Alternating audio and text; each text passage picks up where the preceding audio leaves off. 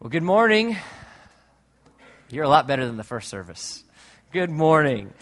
So I have the privilege this morning to be teaching on probably the most influential text in the Bible for my ministry. There's no other text that has influenced me more. We're going to be in 2 Corinthians chapter 4, so you can open your Bibles or turn on your Bibles, however you do that. It's 2 Corinthians chapter 4. 2 Corinthians chapter 4 is going to answer some of the biggest questions we have in ministry. So I know some of you might be thinking, well, Jim, I'm not in vocational ministry.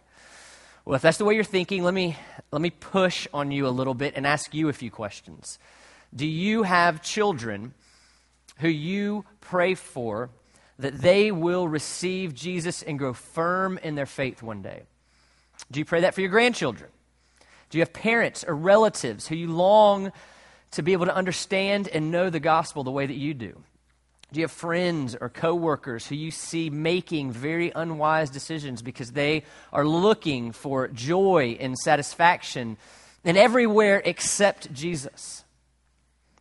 If you're able to answer yes to any of those questions, congratulations, you are in ministry. And if you're here this morning and maybe you're not a Christian, you would not call yourself a Christian, and you're thinking, man, I can't think of a less applicable sermon to me, I want you to know that I think this is actually a really good Sunday for you to be here because you get to see our hopes and plans for you.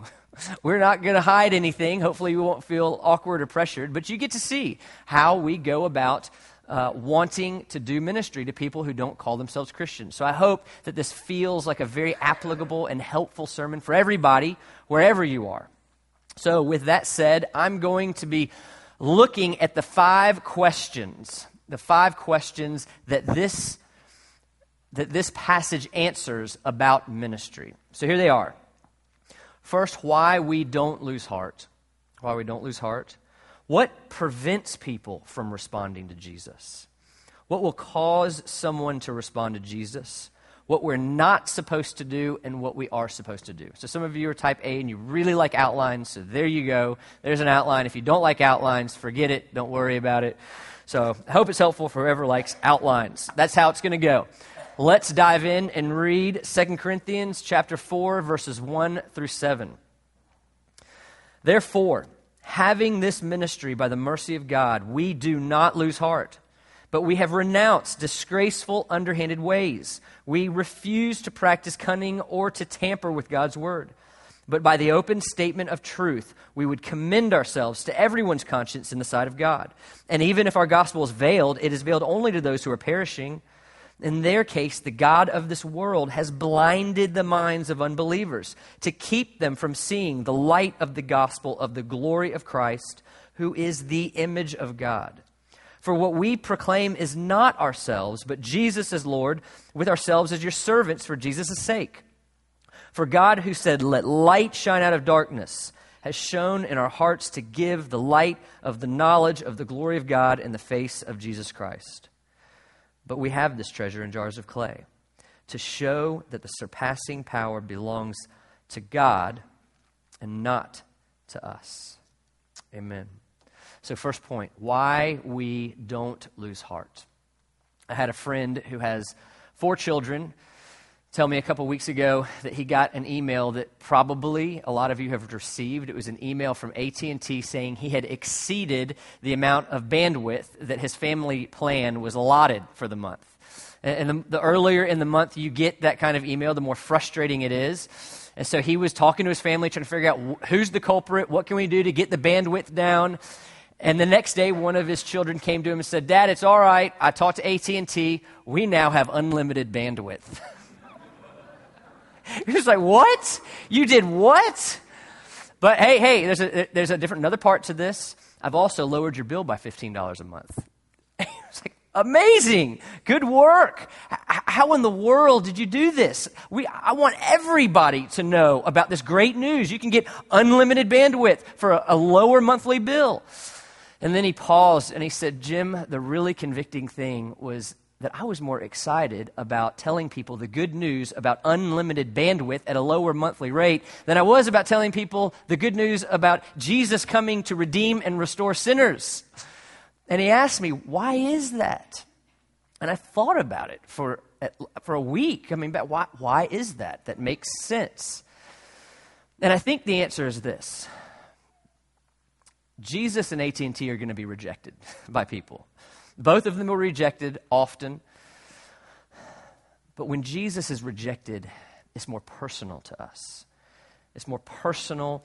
It's a deeper conviction that we feel. And at some level, we don't feel like it's just Jesus getting rejected. We feel like we're being rejected. And that potential rejection, it scares us. It can cause us to not want to share the gospel and to lose heart. And that is why Paul opens this passage the way he does. He says, therefore, having this ministry by the mercy of God, we do not lose heart. So Paul, along with every Christian, is called into ministry. It's going to look different. There are going to be different callings to our different ministries, but all of us is called into a ministry. And we will be rejected. Our message will be rejected, and it is going to be hard. And if we don't know what it is that we're doing and why we're doing it, it is going to be very easy for us to lose heart, very easy for us to become discouraged. But Paul tells us here in this text that the reason he doesn't lose heart is because he knows the incredible mercy that it is that we get to do this ministry. It's a privilege. It's a grace. It's a mercy. We don't have to do anything. God doesn't really need us, but he's allowing us to be involved. And Paul understands clearly who is the object of his ministry. Because if we don't understand the object of our ministry, we will be prone to lose heart. Our object of our ministry first isn't us. It's not to see how many converts we can make, how successful we can be. That's nowhere in the picture. If that is the object of our ministry, we're either going to become incredibly, insufferably prideful or more likely discouraged and disappointed because our ministries aren't going the way that we think they should go. Or maybe the object of your ministry is the person that you're sharing with. If that's the ultimate object of your ministry, you're going to be prone to be frustrated with them when they don't respond the way you think they should respond. You might become condescending in the way that you talk with them, judgmental or even rude, because you think they are the object of your ministry. The object of our ministry is the one who has called us to the work. God is the object of our ministry, and when we understand who it is we're working for, we will not have the same tendency to lose heart and to lose hope. So if that's true, the first thing we need to do is ask ourselves, who are we doing this for anyway? Why are we engaging in ministry? Why are we praying for people? Is it for us? Is it for them? Or is it for God and his glory? So we have to have the right object. Then, the second question. Then we can get to what actually prevents people from responding to this gospel. Why don't people say yes? It seems, it's so clear to us. It makes perfect sense to us, but obviously we have friends and relatives, loved ones, acquaintances. They totally disagree. They don't see this as good news. They don't find it compelling in the least. So is it that we're smarter and they're not? Is it that we're more moral than they are? Is it they just weren't born with the spiritual inclination that we were born with? Well, Paul says absolutely not. To every one of those possibilities, we see why people don't respond to the gospel in verse 4. In their case, says Paul, the God of this world has blinded the minds of the unbelievers to keep them from seeing the light of the gospel of the glory of Christ, who is the image of God.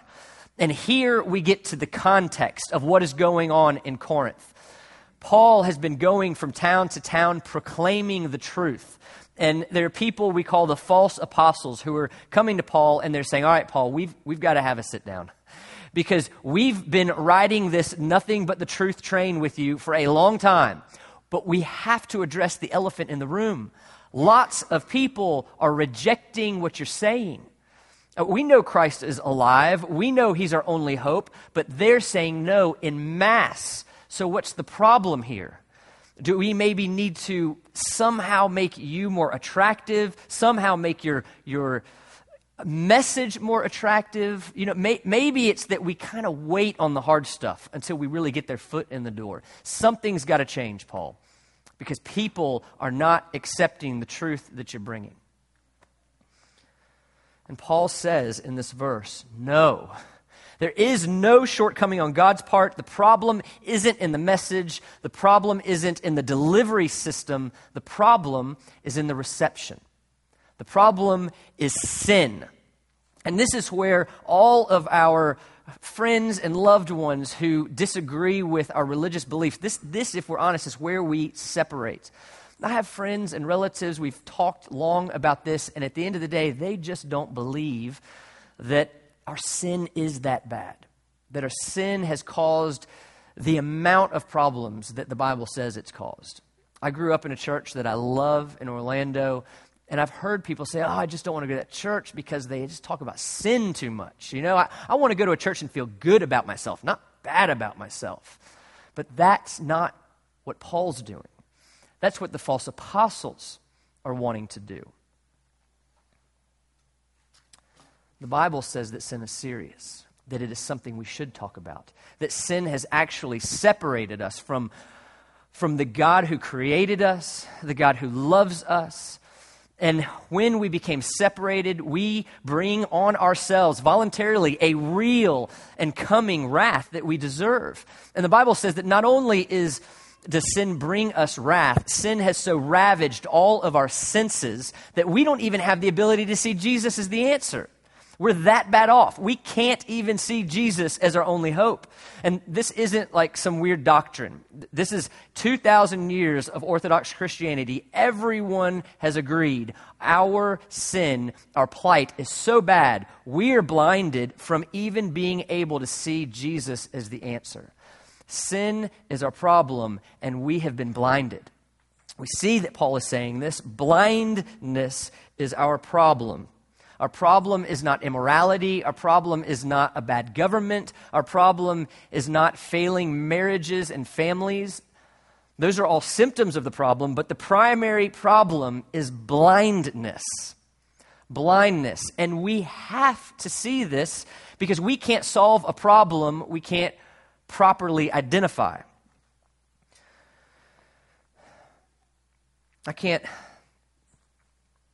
count the number of times I have been sitting with somebody either in my office or the coffee shop, what Chris calls my second office.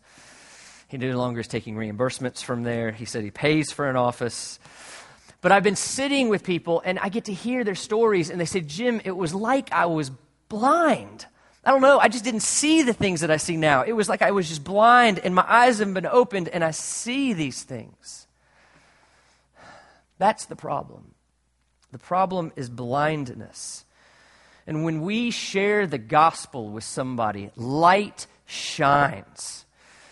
Blinding light, thundering light, maybe like Paul's conversion. You remember the light that shone when Jesus showed up to him. Maybe that's exactly what Paul has in mind when he's writing this. But when we share the gospel with somebody, when we talk about Jesus, light shines. Thundering, blinding light. That they can't see it is no judgment on the validity of our message, on the validity of our Savior, or on the validity of the way we are presenting that message. Their problem is that they can't see it. They can't see it because they're blind to it. And when we understand the problem, there are at least two implications of understanding this problem well. And the first is this. We're going to be kinder to people who don't believe. When we understand that their problem is fundamentally blindness, we're going to be nicer Christians to people who disagree with us. I mean, we would never ridicule a blind person for being blind. If they bumped into you, you wouldn't turn around and say, why do you have to be so blind? Stop being blind, and you wouldn't bump into me. No, we would offer them grace because we understand their plight. And in the same way, we should offer the same type of grace to people who are spiritually blind. And there might, in this room, be somebody who's thinking, well, Jim, this is really insulting. I don't call myself a Christian, and you're calling me blind? Well, yes, but I don't mean to be insulting. I really don't. I hope you see where this comes from. You know, why we have some of our favorite hymns like Amazing Grace that say, I once was blind, but now I see. This is what we're talking about. And if it makes you feel better, we as Christians get called a lot worse than blind. So I'm not trying to insult anybody, but if this is you, if you wouldn't call yourself a Christian, I've got one question for you. If this is true, if the problem is blindness, if there's something really great out there that you can't see, would you want to? Would you want to see it? I'm not asking you to believe right now. I'm just asking a reasonable question. If the Bible is right and the problem is blindness, would you want to see? And if there's some part of you that's thinking, all right, if what you're saying is true, and this is a big if, Jim, but if it's true, yes, obviously I would want to see.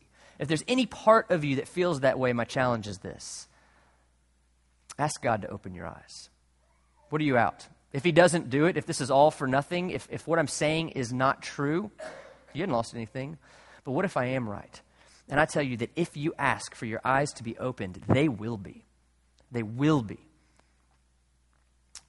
So the first implication is that we will be nicer to people who don't believe. The second implication is that we won't doubt the power of the gospel when we don't see it work. We won't say, well, why isn't it working? There must be something wrong with the gospel. Angela and I lived in Italy for 5 years, and Lord willing, on Thursday, we're going to get to go back with a mission trip from this church. And the hardest part about living and doing ministry in Italy was seeing people daily reject and laugh, literally laugh, at our deepest held conviction. It caused us to wrestle with things that we had never had to wrestle with before. Is this gospel true? Does it really have power? And why doesn't anybody see it the way that we do? And the Lord used this passage more than any other to help me to see there is no problem in the gospel. As imperfect as I am, I can't see that I'm doing anything too wrong. The problem is that there's a blindness that has got to be removed. So if that's true, if people are blinded by sin, and the sin is so bad, they don't even have the ability to see Jesus as the answer, what hope is there for them? How is anybody going to respond to the gospel? Third question Paul answers, and he does it in verse 6. For God who said, let light shine out of darkness, has shown in our hearts to give the light of the knowledge of the glory of God in the face of Jesus Christ. What is Paul quoting here? What's he quoting? All right, the first service has you on this one. Genesis. He's quoting Genesis 1, where God says, let there be light. There was darkness. There was no light in the universe. And by the power of God's word, the stars shone and the sun lit up the earth. And in the same way, our problem can only be overcome when God says, let there be light. And our blindness becomes sight. That is the only way anybody will ever be able to see Jesus as their answer. And I know we've got a lot of different church backgrounds in this room. And I want you to know, whatever your background, you believe this. This is not controversial. Everybody, Baptist, Presbyterian, Methodist, and Anglican, we agree. Orthodox Christianity agrees that our plight is so bad, we can't even see Jesus as the answer. So God has to do something to overcome this. He's got to do something to overcome this. Now, what exactly he does is hotly debated. And our text doesn't go there, so I'm not going to go there. But Jesus does say very clearly in John chapter 6, no one can come to me unless the Father who sent me draws him in. No one can come to me unless the Father who sent me draws him in. That's how people respond. There's no other way. People respond because God says, let there be light.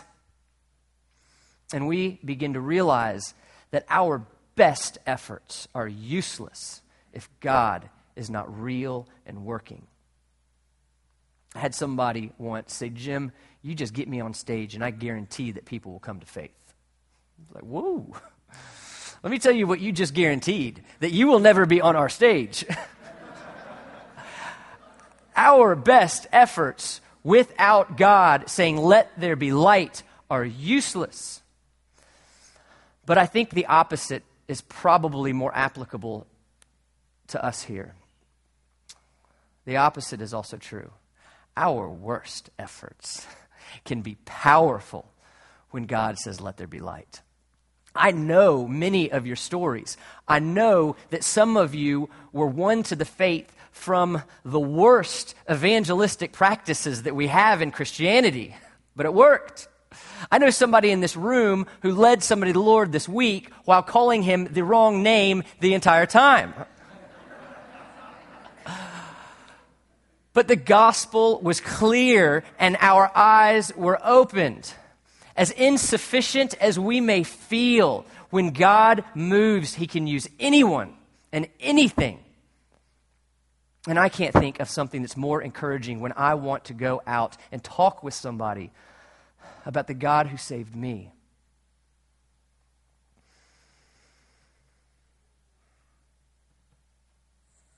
So there's another question some of you might be thinking, well, if God is really the one doing it, if God needs to say, let there be light, and it doesn't matter how good and useful I am, then why do I even do this? Why don't I just go sit on my couch and stop sharing my faith and let God just keep saying, let there be light? Well, Paul answers that question in verse 7. He says, but we have this treasure in jars of clay to show that the surpassing power belongs to God and not to us. This is a really famous verse. The treasure is the gospel, and this treasure is placed in fragile, fumbling, insufficient jars, us. And you don't put a treasure in an insufficient container unless you're trying to make some sort of statement, which is exactly what God's trying to do. He wants to tell everybody when somebody turns from their ways to mine and their eyes are opened, I get the glory, not the person who talked with them. And Angela and I got such a neat picture of this about 8 years ago when we were on staff with Cru, then known as Campus Crusade at Mississippi State. Through a very random and providential set of circumstances, I was having a coffee with one of the defensive linemen on the football field. And the two of us, we just come from such different worlds. We, under normal circumstances, probably would not have been sitting together. And he was telling me how he's about to get kicked off the football team, basically for a bad attitude, an unwillingness to listen, and some anger. And I sat with him, and I listened, and I shared the gospel with him. And it was not fancy, it was not flashy, but I do think it was clear. And he had some level of interest, and I said, you need to go home and you need to ask God to open your eyes to see and to give you a heart to believe. That's what you need to do. And we parted ways, and we got back together a week later, and I've got like a set of questions that I will normally ask when there's been that kind of appointment, and I didn't get to ask a single question for all his questions coming at me. He was like a different person, and he looked at me and he said, Jim, I feel like I was blind, but now I see. Everything's so different. I was reading the Bible, and I was reading about this Holy Spirit, and I think he's inside of me, which is kind of weird, and I need you to explain this to me. And I was looking at what a wife needs to be, and my girlfriend, she sure doesn't match up, so I broke up with her.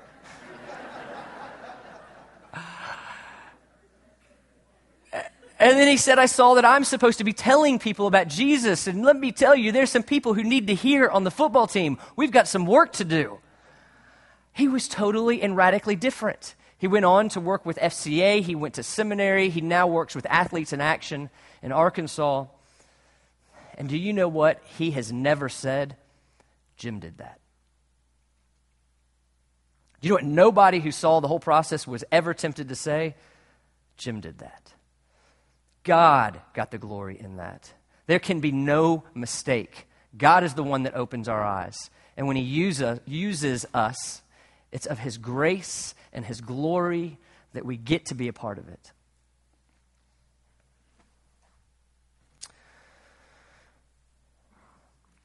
And I think the more that we realize this, the more excited we will be to go out and talk about Jesus. I think we will be more bold in the way that we talk about Jesus, but not just bold. I think we're also going to be more patient. We're going to be more kind. We're going to be more humble. And most of all, I think we will be more loving when we realize the roles we play and the role God plays in this process. All right, so people are blind because of sin. The god of this world, Satan, has blinded everyone. We're fundamentally unable to respond to the gospel unless God says supernaturally, let there be light. What then is our role? Well, Paul gets really practical here. He gets really practical, and in my fourth point, he tells us what not to do. He tells us very clearly what not to do. In the beginning of verse 2, he says, but we have renounced disgraceful, underhanded ways. We refuse to practice cunning or to tamper with God's word. So the false apostles in Corinth, they were wanting to change the message. They're saying, Paul, we need to make you a little more attractive here. we need to change the way that you go about this. Maybe could you not talk about hell in public gatherings? Maybe we got an idea. How about we don't tell somebody about sin until they're already in a community group? That makes sense. They'd be more likely to stick around after that.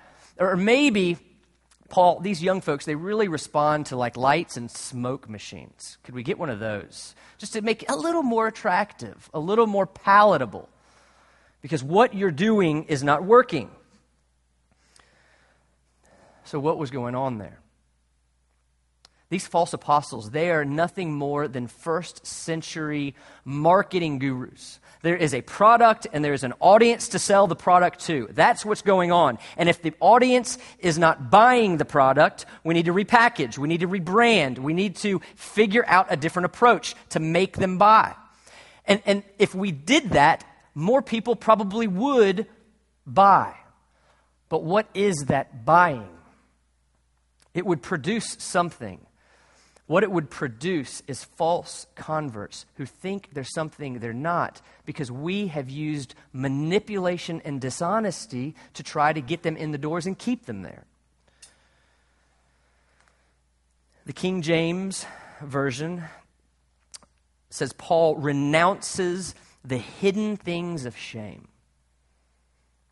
We're not going to hide anything. We are going to be who we are. We're not going to bait and switch. There are limits to what we will do in our ministry because we want to be honest.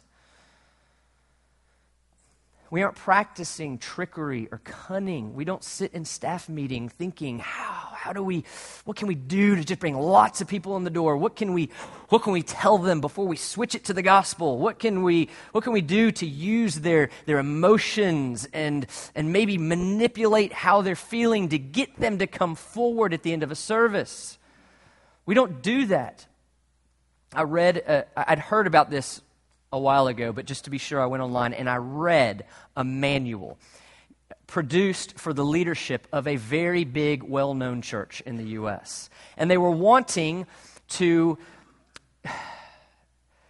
get people in a position where they are more likely at the end of the service to walk down and be baptized. And so this form said to the church leadership, remember, they were talking about baptized, believing Christians. When there is a call for baptism, we want you to walk down first. We know your intention is not really to be baptized, but we want you to walk down the aisle because then other people are going to be more likely to do the same thing. Clearly, the Holy Spirit is insufficient, so this is our role in people's responses. This is the kind of trickery and cunning that Paul is talking about, and everything that we are supposed to refuse as honest, faithful Christians as we go forward and try to have a fruitful ministry. So we reject the voices that say more entertainment and shorter sermons. If it's simply a product and a seller, then we should just give in and bring business people in and let them tell us how to do things to make people more likely to buy a product. But Paul says very clearly, 2 Corinthians chapter 2, same context, this isn't what we're doing. He says, for we are not, like so many, peddlers of God's word. We're not peddlers of God's word, but as men of sincerity. So when you think of something that someone who only wants to sell you something, they don't care about you, they just want to sell you something. Do you think of that person as sincere? Men of sincerity. As commissioned by God in the sight of God, we speak in Christ. So what are we to do? What are we to do? Some of you are worried I'm going to tell us we're now going to the Grove and going to start yelling at people. That's not what I'm doing. I'm not trying to turn you all into Old Testament prophets here. But there is something we're supposed to do. And Paul finally does tell us very clearly, my last point, what we're to do. In 2b, so the second half of the second verse, and 5. What are we supposed to do? But by the open statement of truth, we would commend ourselves to everyone's conscience in the sight of God. For what we proclaim is not ourselves, but Jesus Christ as Lord, with ourselves as your servants for Jesus' sake. Okay, so before I say anything else, I do want to say very clearly, the audience is not irrelevant. Okay, you might have inferred that in my last point. But the audience is not irrelevant. All right, we're not supposed to be some sort of church that just hits pause in 1955 or 1689 or 18, whatever. We're not to just hit pause and not worry about the way the culture is developing, because that wasn't what Paul was doing. Paul cared about the culture. He knew people in different areas were asking different questions. He knew that they had different pressures and different concerns, and so he would approach them very differently. Now, if you force me to decide between the two, if I've got to pick between an under-contextualized church stuck in 1955 or a cheesy, over-contextualized church who uses cunning and trickery and the words awesome and bro 10 times in the greeting, I'm going to pick 1955. Bring on the cigarettes. But that is not the choice we are forced to make here, all right? That's not the choice. There is another way. There's a way we can have both. When I go to Italy, I do ministry differently there. I know they're asking different questions. I know their culture has impacted them differently. I know that they have different pressures, and they're going to ask these questions in a different language. So, yes, we contextualize the gospel. We need to do this.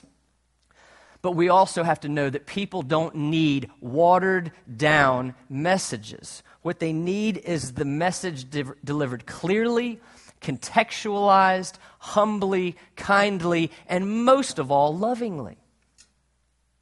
Paul is saying in this verse that we are to love people to pieces. We're to love people to pieces, to get to know them, to understand them, and to declare truth to them all along the way. We are to serve them. We are to understand their hurts and their fears and their hopes, and we are to take all of those things and show them how those emotions are fulfilled and satisfied fully in the gospel of Jesus Christ. Because Jesus came down to this earth because we had no other hope. He came and he lived the life that we forfeited. He voluntarily took on the wrath that we chose. He became the scapegoat of Leviticus. He hurt for us. And he did this so that we could trade places with him, so that we could be washed clean, so that God now looks at us as if we had come down and saved humanity ourselves. And when we see that, every deep fear goes away.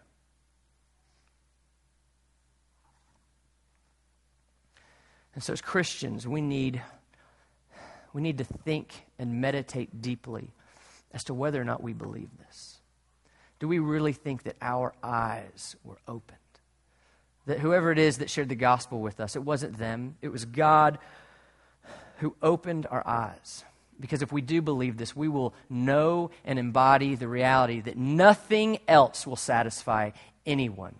Our problem is too big. It took the death of a perfect man to fix. That's the only logical conclusion that we can come to. So we don't promote ourselves. We put truth in people, in front of people, in the conscience of God. We put truth to their consciences in the sight of God, and we serve them. We serve them, and as we do, we proclaim with our actions and with our words that Jesus is King, that Jesus is their only hope. So we are to hold truth and culture in this tension. We are to become experts in both. And the best analogy that I've ever heard for what this looks like actually came from JD, no surprise. When we are trying to engage in ministry, what we're fundamentally doing is making an introduction. That's what we're doing. We want to introduce two people that we care about to each other. And I know all of us have had that awkward moment when you're introducing somebody you really know well, like your spouse, to somebody you're supposed to know well, but it's really obvious that you don't. And maybe you've had the experience where you're supposed to know both, you don't know either, but you're trying to introduce them to each other. That sure doesn't work. But when you know both parties well, when you care about them, you're able to make an introduction that is knowledgeable, that is credible, and compassionate. And when we know our lost friends well, when we spend time with them, when we pray for them, and we know our Savior well, the introductions that we make will be easier and surprisingly natural and much more effective. So our call is to know both people, to know both parties well, and to leave the results to God. That's what we're called to do.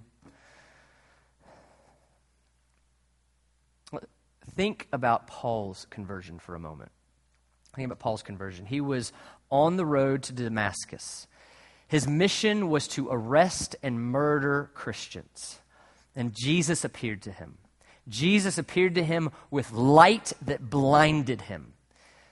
And let's look at the conversation those two had. And this is Paul, I said, "Who are you, Lord?" And the Lord said, "I am Jesus whom you are persecuting. But rise and stand upon your feet, for I have appeared to you for this purpose." Here's the purpose: to appoint you as a servant and witness to the things in which you have seen me, and to those in which I will appear to you, delivering you from your people and from the Gentiles. And if you hear anything else, this is what I want you to hear. To whom I am sending you to open their eyes.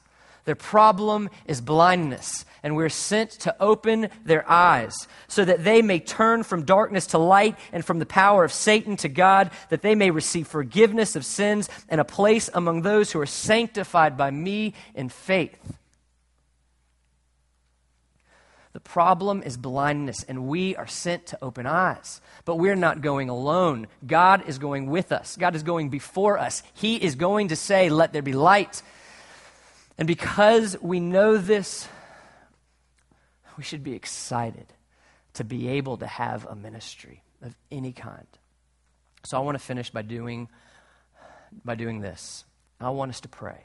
And this is not like a token into the sermon preacher prayer. All right, we are going to pray silently, all of us. I want you to think about one or two people in your life who you want God to open their eyes. I want you to think about them, name them, and ask the God who is the only one who can say, "Let there be light," to say it. And ask him if he might be so gracious as to use you to make that introduction. Let's pray.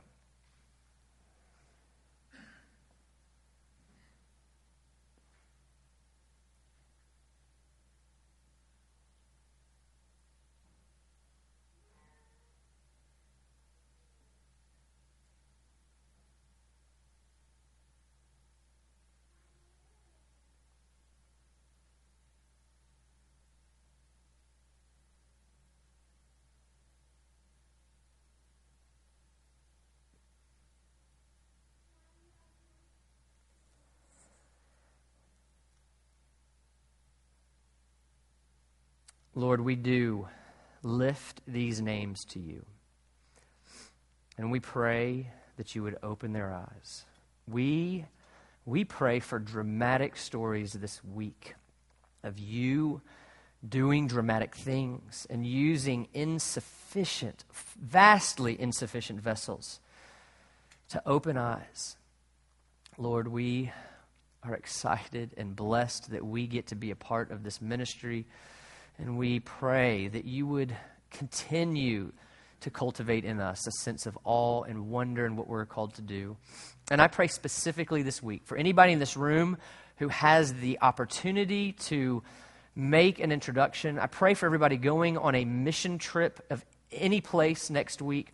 I pray that this would be especially clear to us, that you would give us opportunities to talk about the person we care about most in this world, and that eyes would be opened. We're so thankful that you do this, that you have designed it this way, and we pray all of this in the perfect name of Jesus Christ. Amen. Well, the musicians are going to come up. This is a time of response that we have built into the service. It's not like a come down front response. It's a you and God response. But that response could look a lot of different ways. Maybe you want your eyes to be opened, and you're